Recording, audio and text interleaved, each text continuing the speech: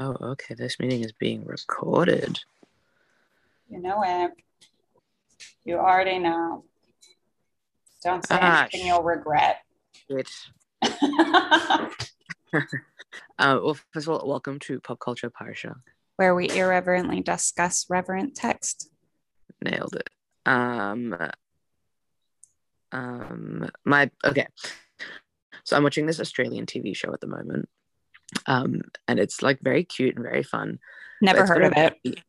It's got a baby. I didn't even tell you the name of it. I already know I haven't heard of it. Is it Please Like Me? Otherwise, I haven't heard of it. No, is it Flight of the Conchords? Oh, they're from New Zealand.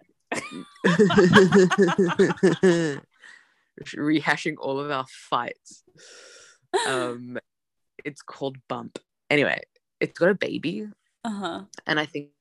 And so my pop culture moment is just sort of like when TV shows have babies and like the baby is wildly miscast in terms of age, because like you can't cast a newborn, but there has to be something other than like casting an 8-month-old, you know what I mean? So it's like a newborn baby doesn't do anything, but then you've got this baby who's like fully holding itself up, like cast as the child, and it just like fully takes you out of it. So often like it just feels like you could just use a doll to be a newborn. Like they don't do anything, they never like have to do anything in the like they're just sitting there. Like, yeah. And Grey's Anatomy makes such realistic baby dolls. Like, surely they should sell them. Anyway, so that's the first part of it. And then the second part is like when the babies are really bad actors. So like, it's an infant, right? It's an actual infant. But they've got in the script, the baby's crying, and like the baby's crying. And so in this show, every time they've got a baby crying scene, I've never seen a more calm baby in my life. Like, it's so very clearly just not crying. Even though they do their best to like turn the baby's head away from camera, I'm like, that baby is a chiller. But it's just like, it's so funny to watch. They should get Leora. She's very good at crying.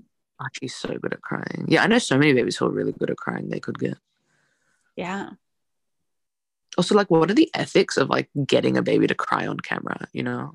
Like, do they just wait for it to cry? Do they give it like a little pinch? Like, yeah. Wow. Good question. Well, what's funny is like with Leora, like she'll be like seeming like she's having a perfectly fine time. And then all of a sudden you'll just see her face change and she'll be like, ah! Yeah. She's like, I've decided I'm not having fun. Yeah. Nice. Yeah. It does bother me when they have like 8-month-olds and you're like, that is not a newborn baby. Like, it's literally like this baby in the show is supposed to be 2 days old and the dad answers the door and he's holding the baby and it's like with one arm and the baby is like upright and like alert and looking around. I'm like, this is ridiculous. No. It's baby shaming. That's what it is. All those poor newborns who like think they're supposed to look one way. Exactly. It's literally the equivalent of casting a 25-year-old as a teenager. It's literally what it is. It's Gossip Girl, but for babies. That would be a great show. I feel like that exists. That's just Rugrats. It's Rugrats. Right? Like, yeah. It's Angelica Pickles. It's Rugrats with all of the characters are Angelica Pickles. There's going to be a beeping sound. 1 second. Okay. Okay, it beeped. What was that? I turned on my light. Oh. Good morning. Thank you. What's my pop culture moment? I don't really have one. I guess I could talk about my double feature. What's your double feature? What I texted you about yesterday, but that was just a friendship text. That wasn't like this is my pop culture moment text, but I feel like it works. Okay, so my pop culture moment is that yesterday I watched Sister Act, and then after that we watched Ghost. And yeah, it was just I love both of those movies. Yeah, just like a nice little Whoopi Goldberg double feature. What's funny is I had never seen Ghost. I actually don't know that I'd ever seen all of Sister Act either. But I had never seen Ghost, and I was like really confused about the ceramics scene just from like being in the world of pop culture, because that has like made kind of a resurgence in like the milieu of Patrick Swayze sitting behind Demi Moore. They're like making the ceramics together is Yeah. so popular. And I thought that was like after he had become a ghost. And so like we're watching the very end of the movie where he's like, you know, going into the light or whatever. Spoiler alert, but like this movie's from the 90s. So and I was like, 1990, actually. what? Like just I think it's just plain 1990. Oh, it is from the 90. Excuse me. The 90, yeah. Anyway. Stop interrupting me. You know, it's I from have the 90. That's so, so funny. The 90. Okay, keep going. Anyway, whatever. I thought that scene happened when he was a ghost, right? Because he like learns how to like make himself temporarily solid. And so I thought that was a whole thing. But I actually walked away with a lot of questions about the ethics of the world that they've created, because like it means that like a ghost could kill someone. Yeah. Anyway. That's what you took away from that movie is the ethics, not No. the beautiful love story. I thought Whoopi Goldberg was great in both movies. She won an Oscar for Ghost, I'm pretty sure. Really? Yeah, I think so. Best supporting actress. I love Ghost. I love both of those movies. I'll say it's a great double feature. I watched Ghost when I was way too young. I was like maybe 10. That is a steamy sex scene for a 10-year-old. Yeah, look, it's a good movie. Also, first of all, everyone knows the pottery happens at the beginning. Second of all, the weird thing I find not me. I am just not validating that thought. Actually, that happened to me with Sister Act too, because the song You Love in Sister Act also happens way earlier than I thought it did. Like I thought that was like the closing number. No, how good that's what gets them to Kirov the rest of the people. Yeah. Yeah. Oh, how good is that song? Anyway, what I was gonna say is what I find iffy about Ghost is that I'm pretty sure she like kisses him when he's a ghost, but it's like he's in the body of Whoopi Goldberg. Yeah. And so because it's the 90, they obviously don't show it, but it's like it's just her, like it's Demi Moore making out with Whoopi Goldberg, but like they show it as him. Yes, I also had that reaction when they like the like shot is it's Whoopi Goldberg's hand with like these long red fingernails, and then it's like all of a sudden it's Patrick Swayze's hand, and I was like, what? Like I was like, this feels like it is crossing a line. Oh, it's such a good movie though. Good yeah. Okay. Good everything. My actual takeaway is I like my look, my aesthetic, my fashion sense to be like a cross between, if there could be a cross between Demi Moore and Whoopi Goldberg in that movie. Also, was everybody in the 90s like a butch lesbian?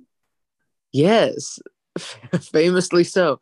No, I think Demi Moore had short hair because she had just shot G.I. Jane, or was about, yeah. Does that make sense? Her haircut in this movie is awful. Gee, let's just look up. I was gonna look up like the movies separately, and then like compare the years, and then I realized I could just look at her filmography. Yeah. What kind of world do we live in where Demi Moore is not the first Demi that comes up on Google?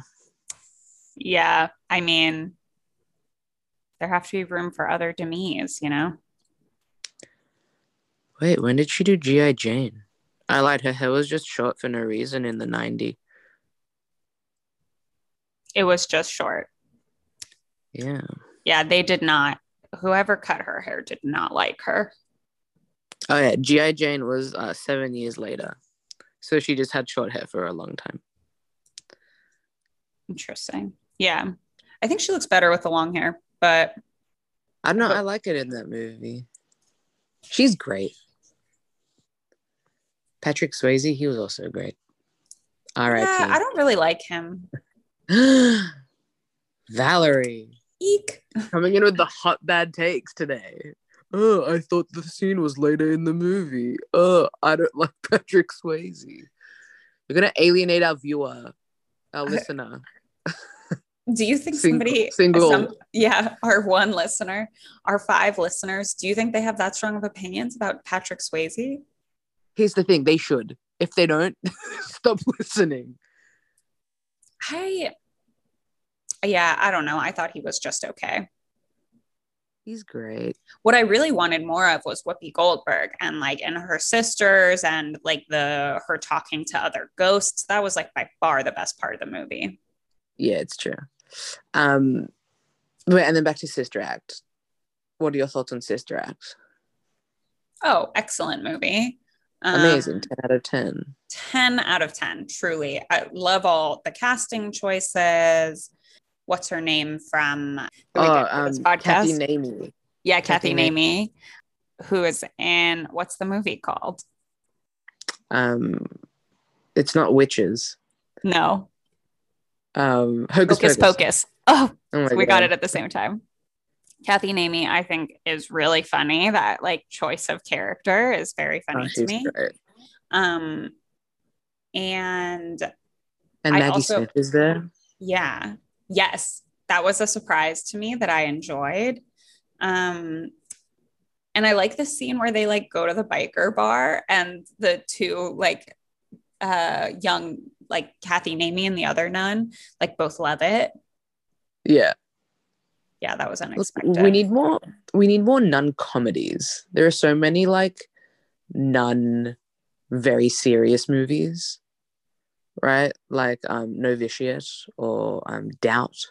Even the Sound of Music's about the Holocaust. That's serious. It's pretty serious. We need more fun nuns. That's my fun nuns. As a Jew, Great my chips. pitch to Hollywood is fun nuns. Did you hear my joke? Great chips. Great chips. Like Funyuns. Yeah. Half of our listeners are Australian and they're not going to understand that joke. So okay, so in the United I hope you've States, enjoyed alienating. You've enjoyed alienating all of our audience today at some point. 2.5 people. The people who don't know Funyuns and the people who love Patrick Swayze. You've hit them all. Funyuns are a delicious American treat that are kind of like onion rings, but they're crispy all the way through and they're like chips. Gross. They sound horrible and I hate them. Wow, I feel like they're better than Bisley. Okay, I don't particularly like Bisley either, so that's not the win that you think it is. Well, yeah, I just that's where they would rank for me on a snack scale. Yeah, fair. But are they better than Bumba? That's sorry. Is this triggering for you because you never finished your snack yet? I don't want to talk about it. I don't want to talk about it.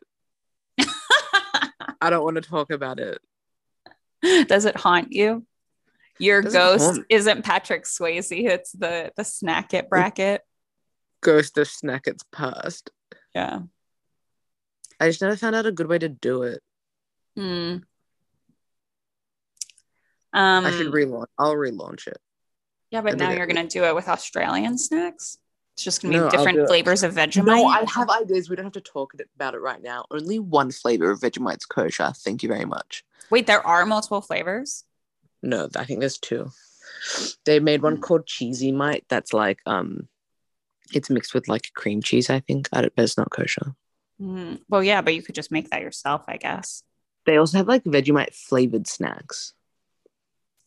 Interesting.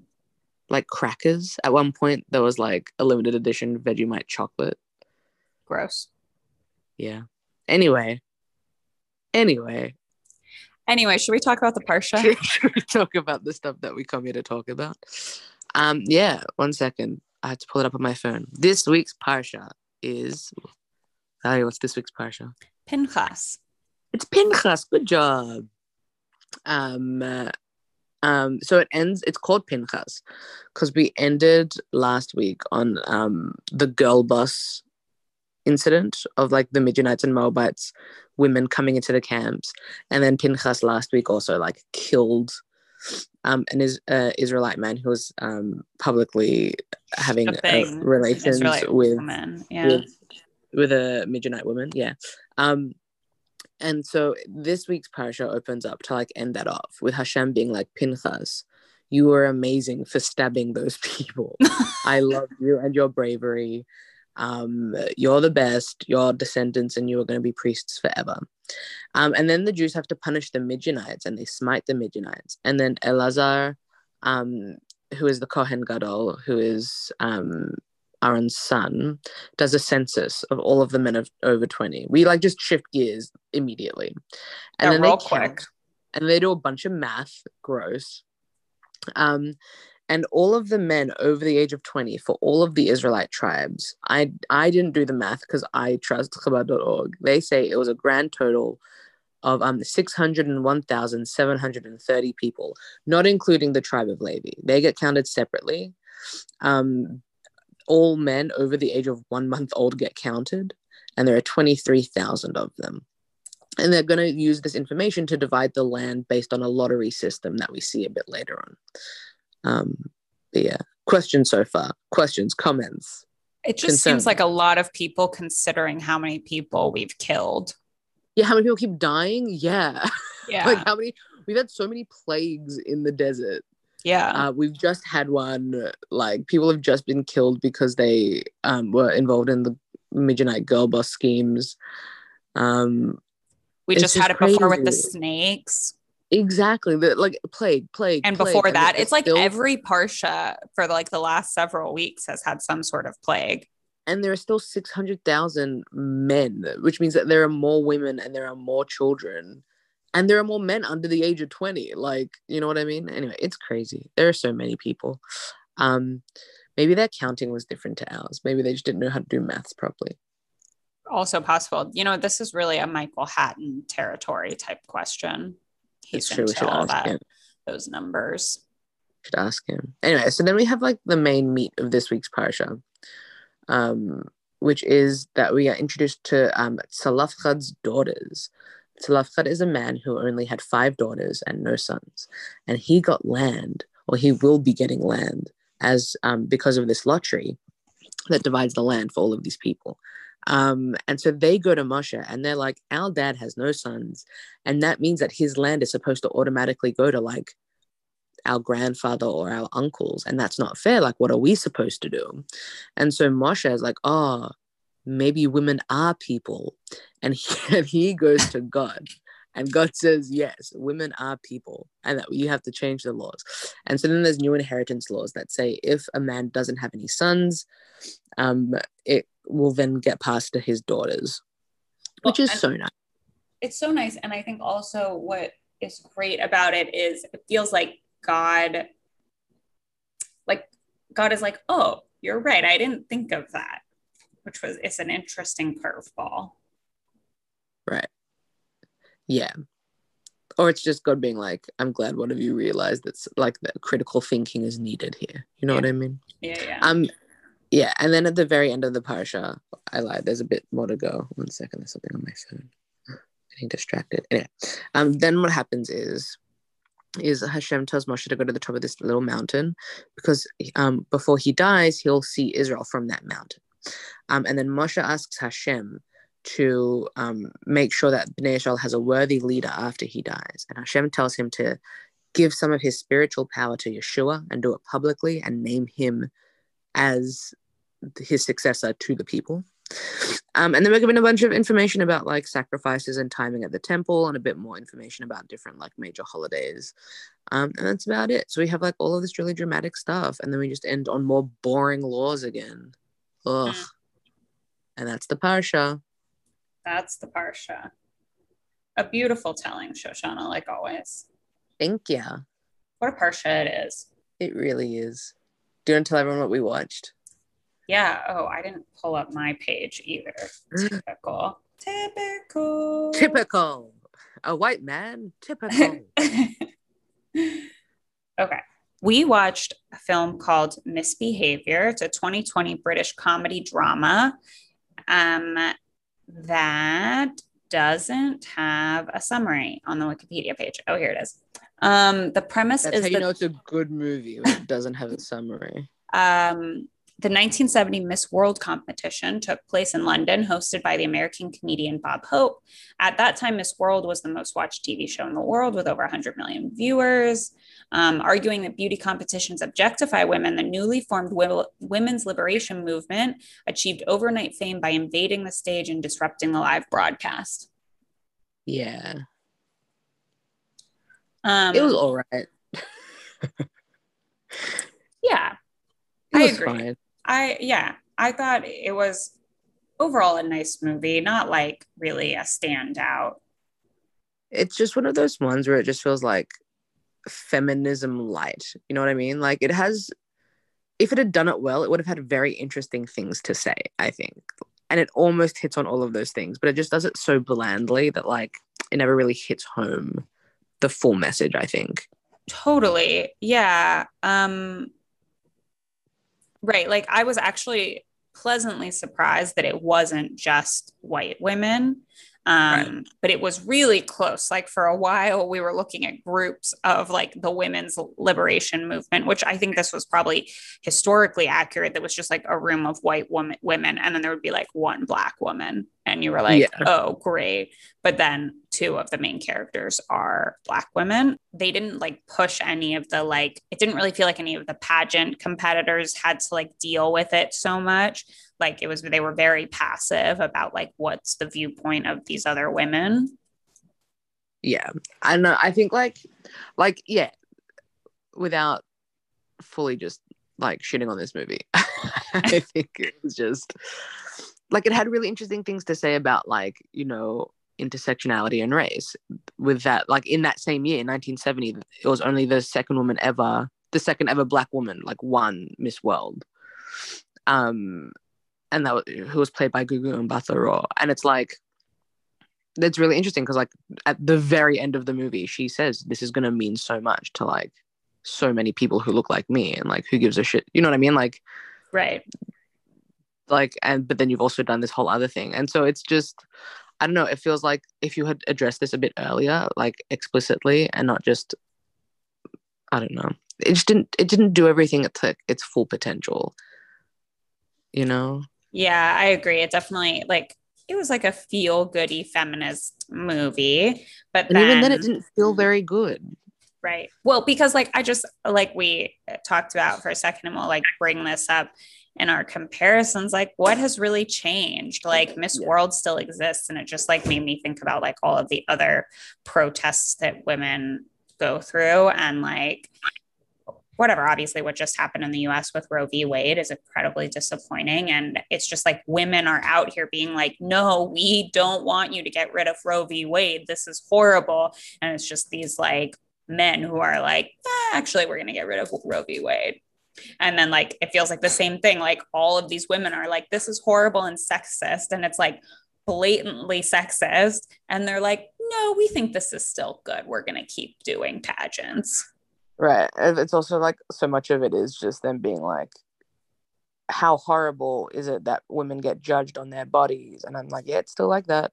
Yeah. And then, and then it's all of these men in the movie being like, feminism is yucky. And you're supposed to be like, oh, that's crazy that people used to think like that. And it's like, do you know how many people I know who still actively think Oh, like that? Like, do you know it that I was had just to a teach a depressing class of watch. eighth grade boys who were so mean to me when I tried to do a lesson about Judaism and feminism? Yeah. I'm just like, it just made me sad. Yeah. I was, um, also, yawning. Sorry. The accents were so bad that like the people who were British who played non-British people, horrible. Specifically, the two South African characters did not sound South African whatsoever. Interesting. And also Miss Granada? She also like very seldom sounded like she was from anywhere that wasn't England. Like I don't know, just like it's like all those little things, you know. Costuming was cool. Yeah. That's like, Really, I'll give it that. And it had Greg Kinnear. I'll give it that too.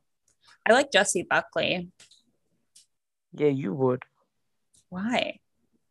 I don't know. I just felt like being mean for a second. She's Um, fine. have you seen that movie I'm thinking of ending things? Yeah, that was whacked. I watched that with Marilyn. We had no idea what was going on. Yeah, me either. I felt the same way. But I liked her in that, and I liked her in this too. But I feel like they could have done more with her. Right. Like that's the other thing is that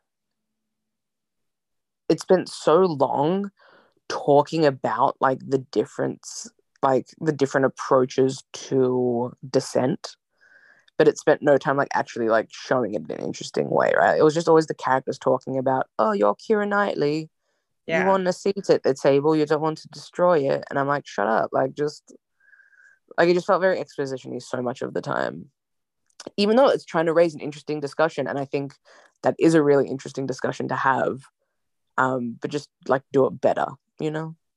Yeah, totally. I agree. Well, and also I was like, I want to know more about this women's commune that they have. Yeah.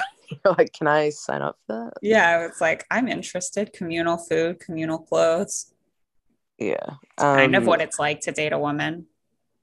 Yeah, it's just there were so many of them. I did like kind of the like anti-makeover scene. Yeah, I like that too.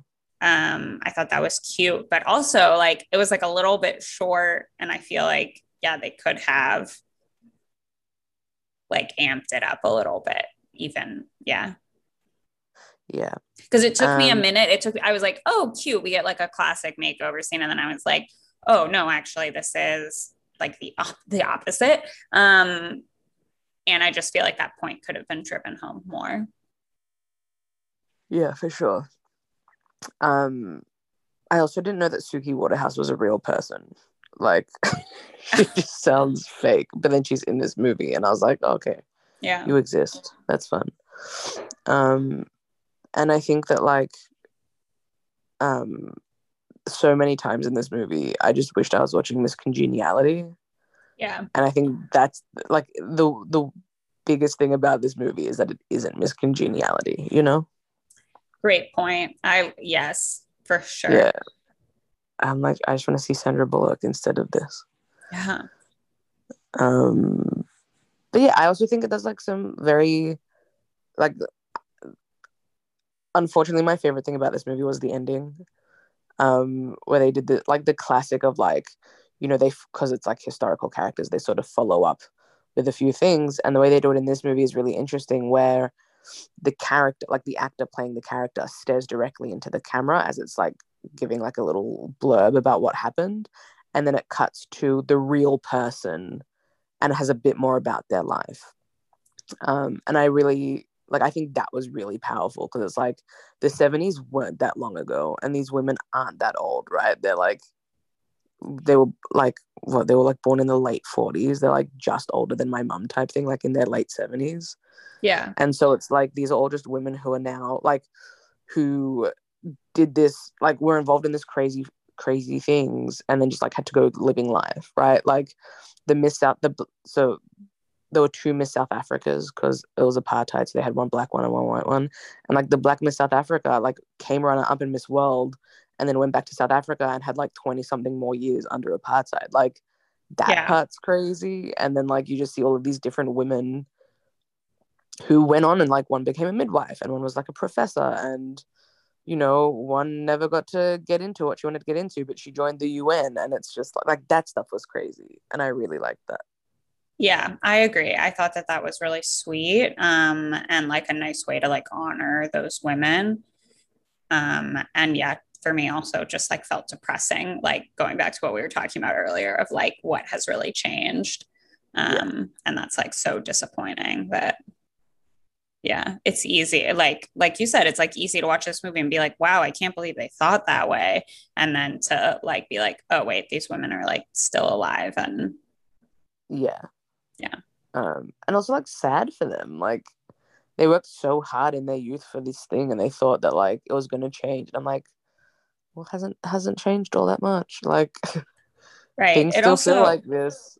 it just like also like depresses me when I think about because like the Bob Hope character I found to be like I'm glad that they like portrayed him in a way that wasn't like I don't know like Disney-fied or something like that Yeah. it like showed him as kind of being this skeevy dude.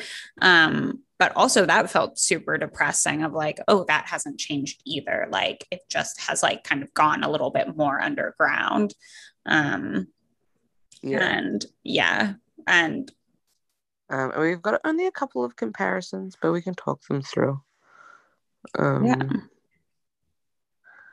I think, like, first off, maybe it feels obvious, but just like this idea of women, I guess, sort of changing things for women to come.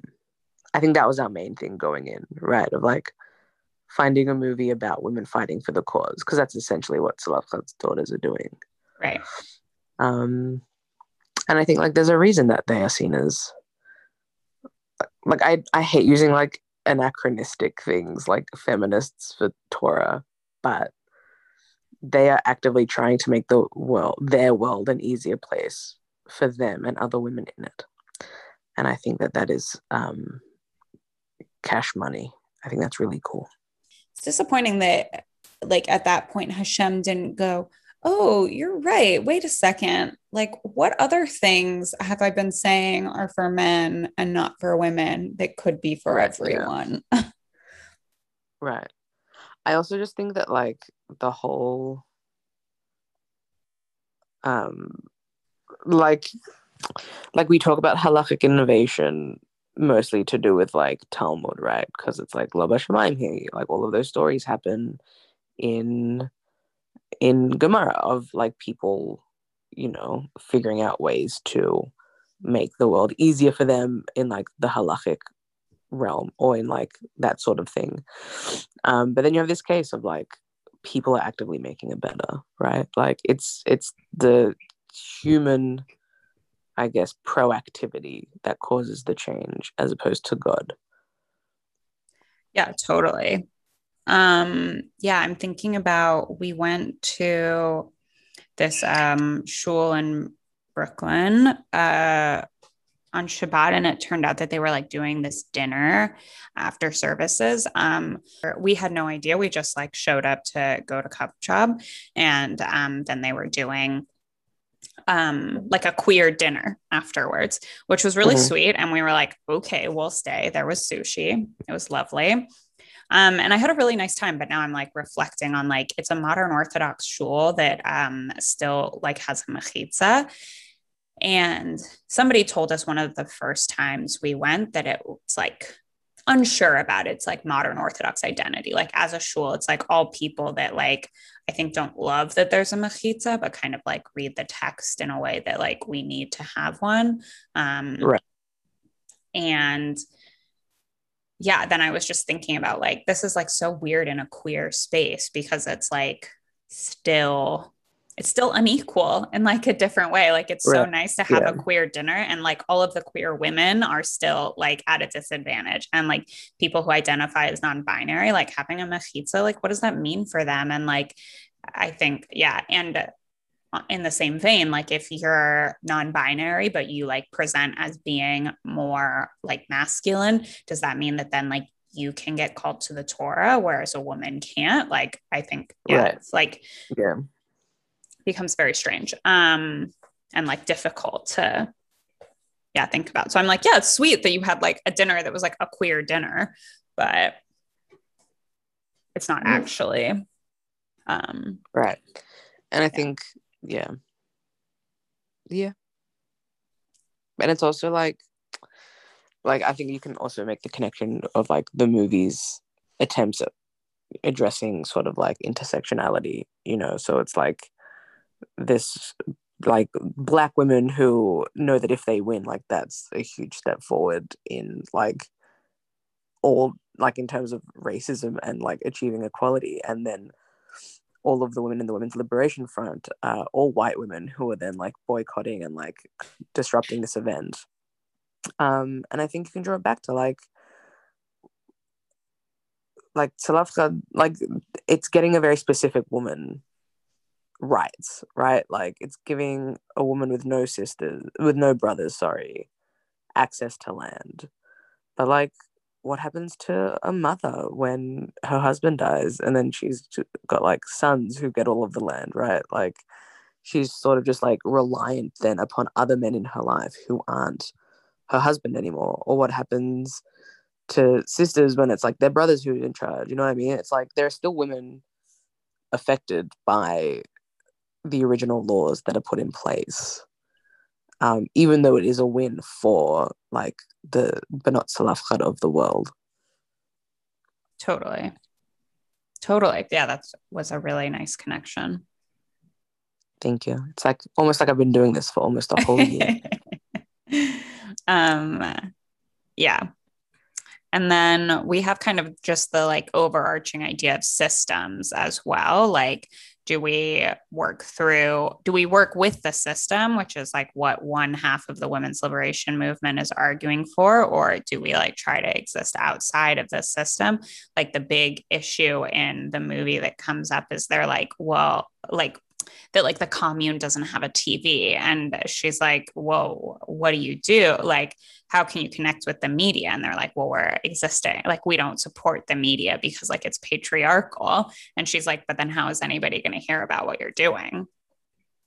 And then the parallel in the Parsha is that like there is like a very specific way of like Zelophehad's daughters have to speak to Moshe, and then Moshe goes to God. And there's like this pathway, but it is interesting to consider like, what if like Zelophehad's daughters had been able to like speak directly to God? Or it's like, what if they just like decided to descend without going to Moshe? You know what I mean? Like, Right. I also wonder, like, what, because we know that people are coming to Moshe all the time with problems. What percentage of problems does Moshe then take to God because he doesn't know the answer for? Like, why is this the one? You know what I mean? Has he just like never spoken to a woman before? And he's like, I don't know. Let me go ask my boss. You know, like Right. it feels a bit. I don't know. I'm just like, why couldn't he make it? Like, it feels like he didn't want to make a decision. You know what I mean? Or alternatively, you could argue that it's like, no, by giving God the final say, you're like it's pushing forward that cause, right? Yeah, that is like also an interesting, like when you talk about systems, like you just need to like get to someone who will say yes. And like, then does that yes get overridden from the top or like, right? Because I guess that would be the fear of Moshe is Moshe is like, well, I'm not sure. And I don't want to like misinterpret the word of God or like, yeah. And I also think like back in the movie as well, like getting a yes and getting your foot in the door doesn't guarantee anything, right? Like Keira Knightley's character at the very beginning of the movie, she's trying to get into uni as a mature age student, and then like basic and like that's the conflict, right? Like she says she wants a seat at the table, and Jesse Buckley's character is like, why don't you want to destroy it? Like destroy the table essentially. Right. And she realizes that like a seat at the table means that just it's men talking over you and not taking your ideas seriously. And that, you know, maybe disruption and dissent in a way that they'll actually notice rather than trying to work within the system could be more effective sometimes. Right. Right. I mean, it's interesting. What's the metaphor? Like Rachel will bring up a metaphor at Pardes of like, you can't dismantle the master's house using the master's tools or something like that. And Right. like when we talk about like feminism and Torah, and like, I think it's like interesting to kind of like straddle that line of like, I don't want to destroy the house. I just like want it to be big enough for everyone. Like, I want to add on to the house. Yeah, literally.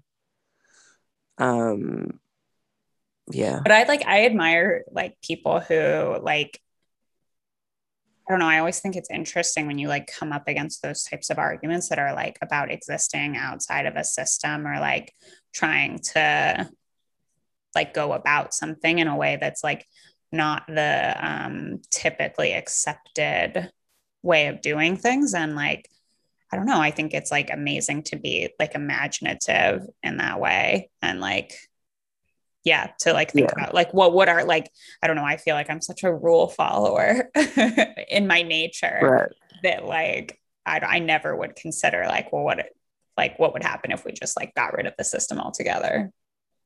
Yeah. I also like, I think how it manifests a lot now, like, well, the way that I see it, especially in the religious world, is that the like to dissent is just to leave that world, right? And so you see it a lot with LGBT people who, you know, 15, 20 years ago weren't trying to be out and from at the same time. And there was no way to really fight back for a place in the community. So you just sort of left it, right? And so you Right. have these questions of people I get asked all the time, like, why are you a feminist and identifying as modern Orthodox? Why are you like gay and identifying as modern Orthodox?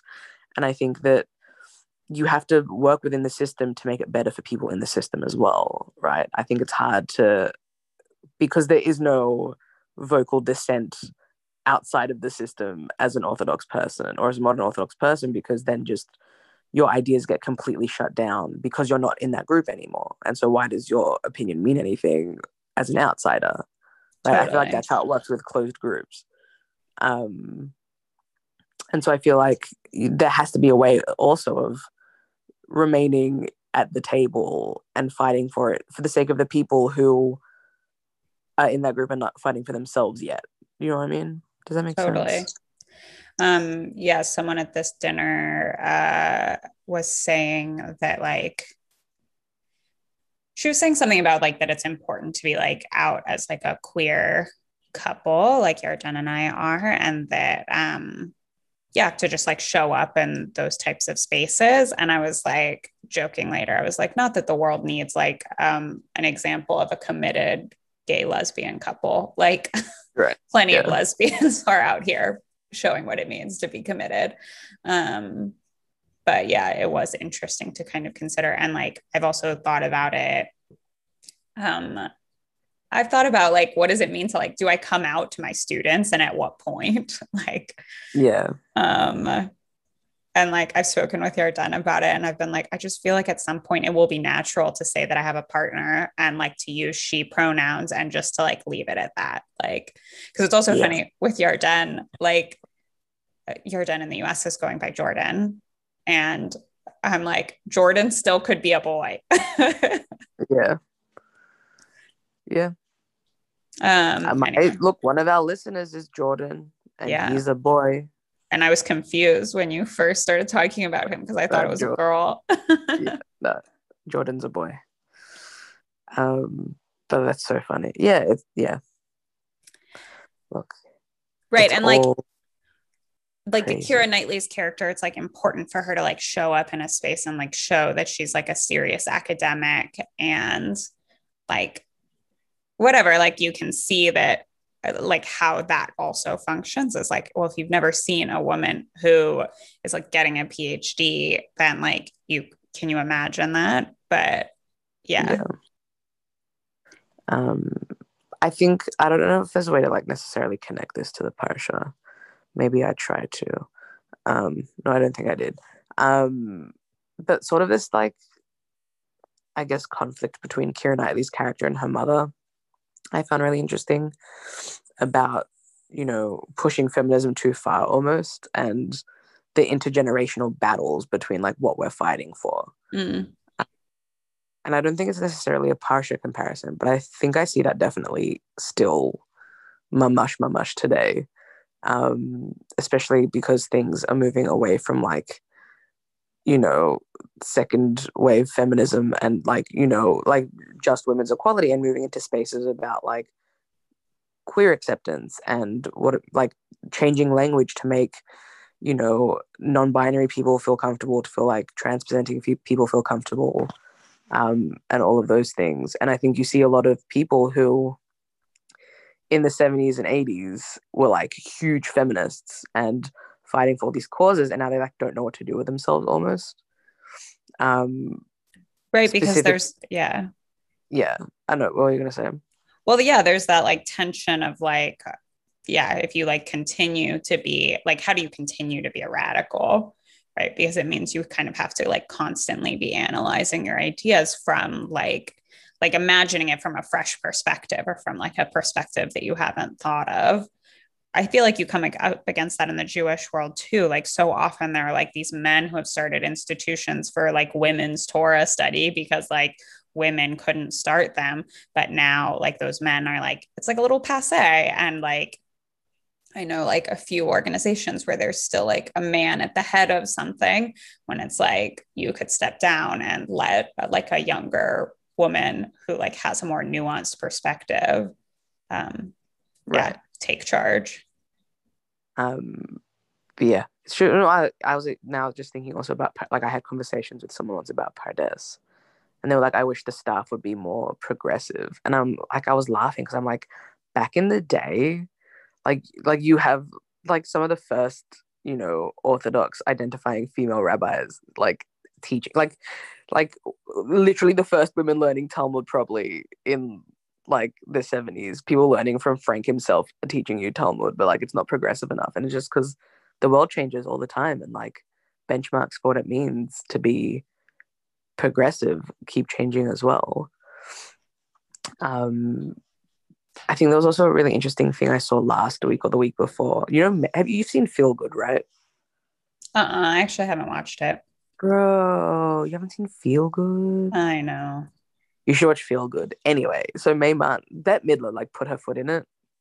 And Mae Martin, who wrote and directed and starred in Feel Good, wrote this really like empathetic response, which was like very lovely to read about, you can't just be constantly putting down and shaming these women who, again, like in the 70s were like, have been fighting for their whole lives essentially in the entertainment industry to make it easier for women to exist in those spaces.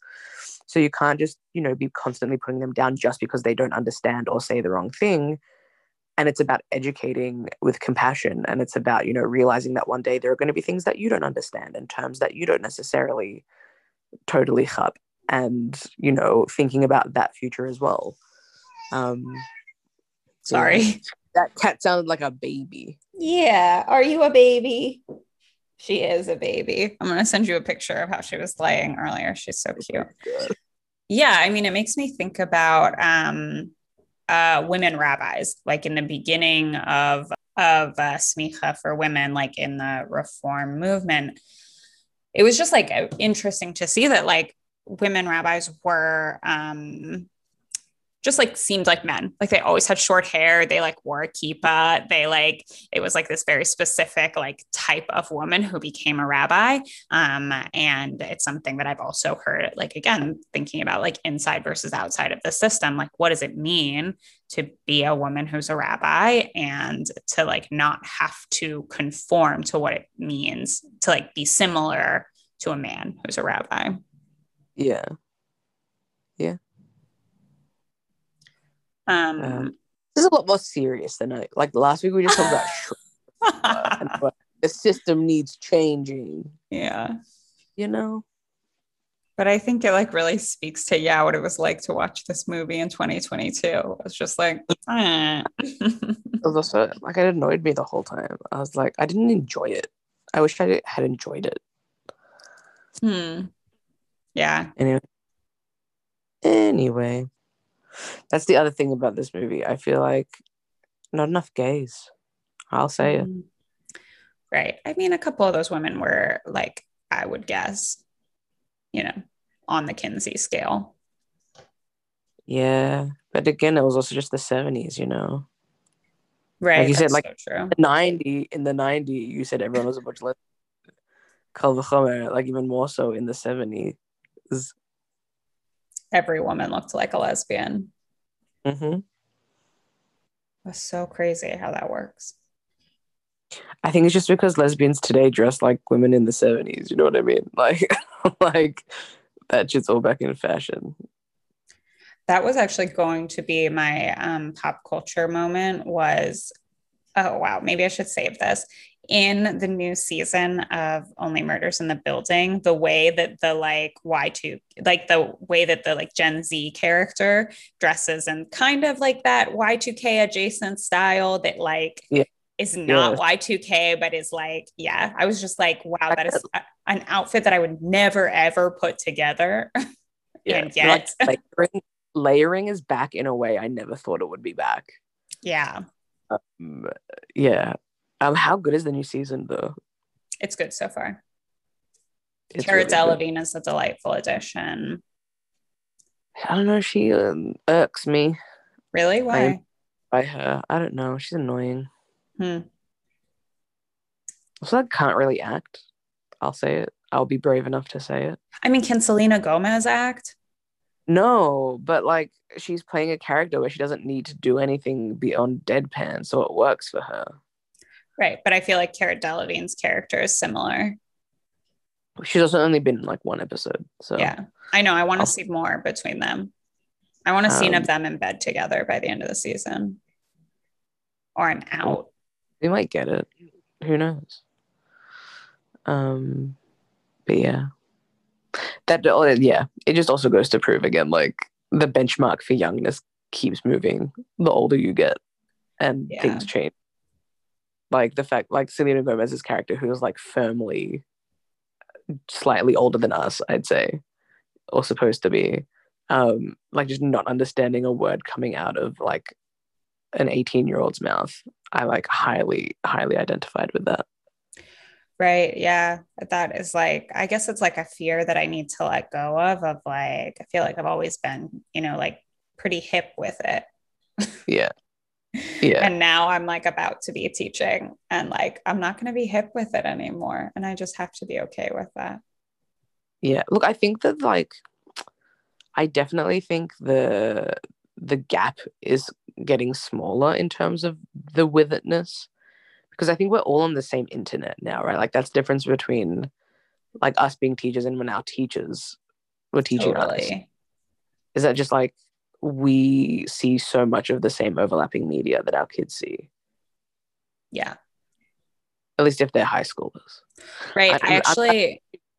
I have nothing. I don't know what to say to a 5-year-old. Yeah. I know one time I like pretended I was like, oh, so you like Paw Patrol? And then the kids started talking to me about Paw Patrol. And then like a couple sentences and they were like, you don't watch Paw Patrol, do you? And I was like, no. I'm so good at being like, what's that character's name? What's that character? Right. I like thought I was doing a good job of that. And then he was like, you obviously don't know what I'm talking about. And I was like, you're right. So funny. Wow. Kids are ruthless. Yeah, really. Oh, I had my high schoolers when I was student teaching, like recommend pop culture for me. And it was like basically everything they recommended I had seen, right? Or listened to or whatever. And I was like, okay, this isn't like that far apart. But yeah, that's fair. Also, because weirdly, like, of course, one of them recommended Fight Club. And I was like, obviously, I've seen Fight Club. Right. But I was going around once during student teaching, like asking favorites, like we were doing favorite movies. Get a feel of what kids are watching. Yeah. And these kids are saying things like Dumb and Dumber. And I can't remember what one of the other ones was, like something akin to Fight Club. But it was like really left field of just like these older movies. Like someone said Taxi Driver. And I'm like, what? But it was just like these kids just like the same way that we watched movies that were older when we were in high school because we thought it gave us like personality. Everything is cyclical. Nothing changes ever. That is so funny to like think you're getting like social cred because Dumb and Dumber is your favorite movie. Right? Like just, and that kid was so funny. He was like really into Michael Jackson. Like I'm like, what a kid. What an interesting kid. The kids, they were making like little mini cars for like a physics thing. And so they all got to decorate them. And one of the girls decorated hers like Mean Girls. And I was like, wild. Amazing. Wow. I like the whole thesis of this episode has just been we are old now. Nothing has changed. And yet we are still old. Right. That's so funny that we went from being like, these feminists weren't pushing for enough to like, we're also kids are pushing too far in that cycle. Oh my God. Anyway, on that note, wait, you can cut this out. But why are you guys looking at new apartments already? Oh, this is a temporary lease anyway. Like we're here, we could stay. We're here through the end of September, for sure. And then we could keep the lease, but it's kind of expensive and like we want like a little bit more space. Yeah. So we looked at another apartment, which like the girl, we like met her at a Shabbat dinner and she was like, oh, we're moving out at the end of September. Like you could take our apartment. And it's a really nice apartment. But then she was like, the landlords are Israeli, actually. And we were like, oh, no. Oh, my God. Classic. Yeah. But yeah, it's a nice apartment, but I don't know. It's not like perfect for us. And I kind of want to be in a place that like we can stay for a long time. Yeah. But And it's like unclear, like it's very much a New York apartment where it's 2 bedrooms, but like probably one of those bedrooms would like be the living room because like the rest of the space is kind of just like one, it's like a pretty big room, but it's like the kitchen. And so we would need like a dining area. Yeah. Right. Cool. Yeah. Very Okay. nice. It's been fun. It's been fun. Okay. Goodbye. Okay. Bye.